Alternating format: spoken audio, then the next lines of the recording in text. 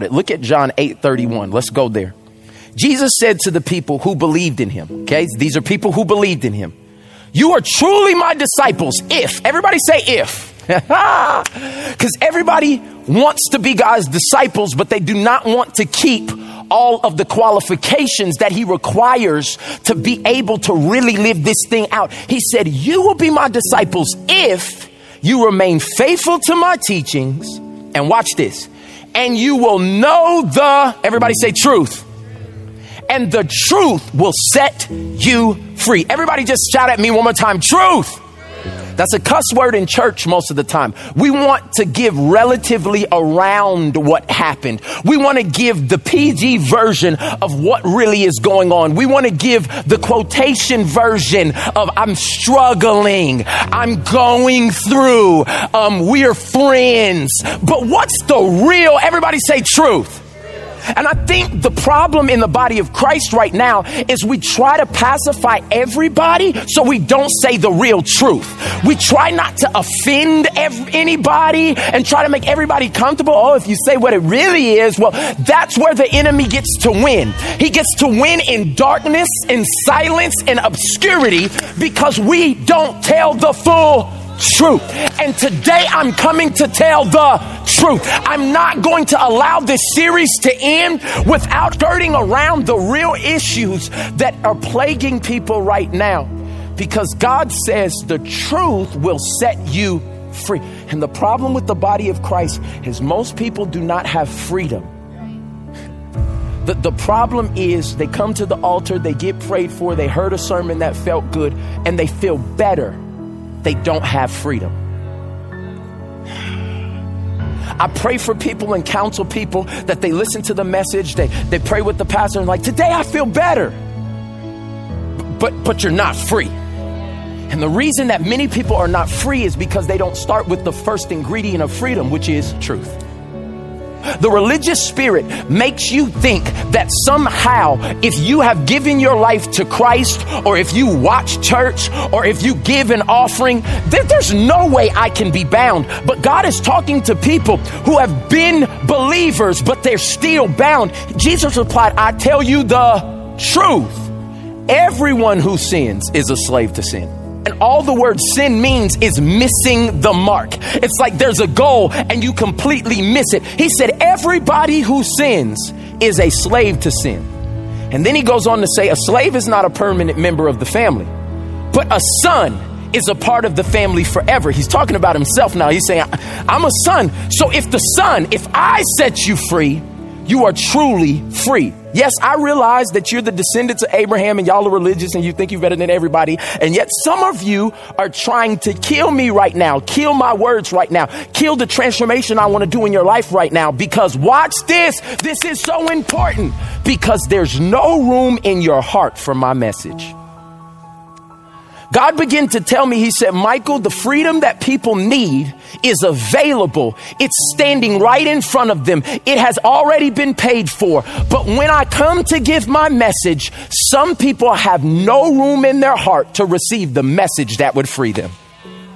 I'm asking somebody right now to make room for the truth, because if your heart is full of it, and I don't know what it is for you, but some of us, our hearts are full of culture. Our hearts are full of ideas. Our hearts are full of pain. God says, I need you to release that so I can put a message in you that will actually give you freedom. And freedom is what you really want. Freedom is what you're really looking for. Freedom from the ideas and the hurts and the pains and the bondages. Somebody shout at me, freedom.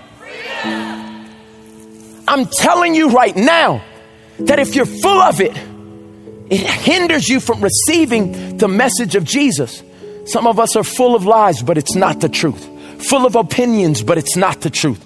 Full of ideas, but it's not the truth. Full of traditions. Oh yeah, I'm talking to some of my older seasoned saints, because what this young boy gonna tell me? You the same way you've been for 30 years and you're still bound. Because you're full of tradition, but not the truth. You're full of your experiences that you've now believed is the truth because it's what you experienced, but it was formed in a lie, and so it's still not the truth.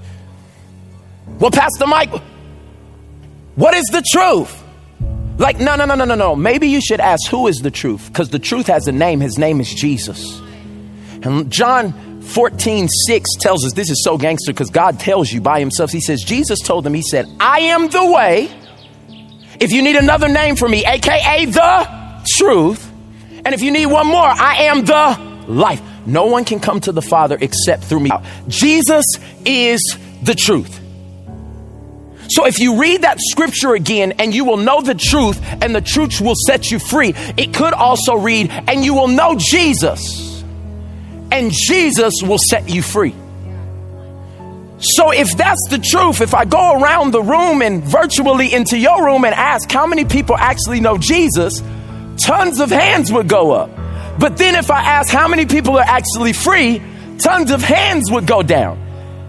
But I know Jesus, but I'm still bound. That means that I must not know him in the way that he wants me to know him. And I have not been able to experience the true freedom that he gives. I'm going to help somebody today. Write this point down. The truth requires the truth. Let me put it a little different. The truth, Jesus, requires the truth, my real story. This is what I want to get to. If the truth sets you free, have you ever told anybody the real story?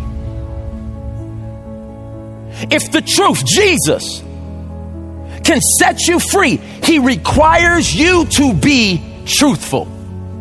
And that means you got to tell your real story. Because if somebody really knew the real story, the depths of divisive and perverted thoughts, if they really know what you thought and you typed, if they really knew, and most of us have not been real with the one who already knows it. So today I thought I would model it. And I just want to come out here. It may be just for one person, but there are images and ideas and videos and thoughts and things that have been in your mind as you're just trying to move past it and keep going and keep praising God and moving forward. My best days are ahead. It continues to keep you in a place where the enemy can keep you in shame and keep you in guilt and keep you in doubt and have a little secret thing that you just know how to do when you're stressed, or to release yourself, or to be able to get off of this anxiety high, or just be able to feel something, because I'm having to put myself out there in a full way. But if my truth will set somebody free, it's all worth it.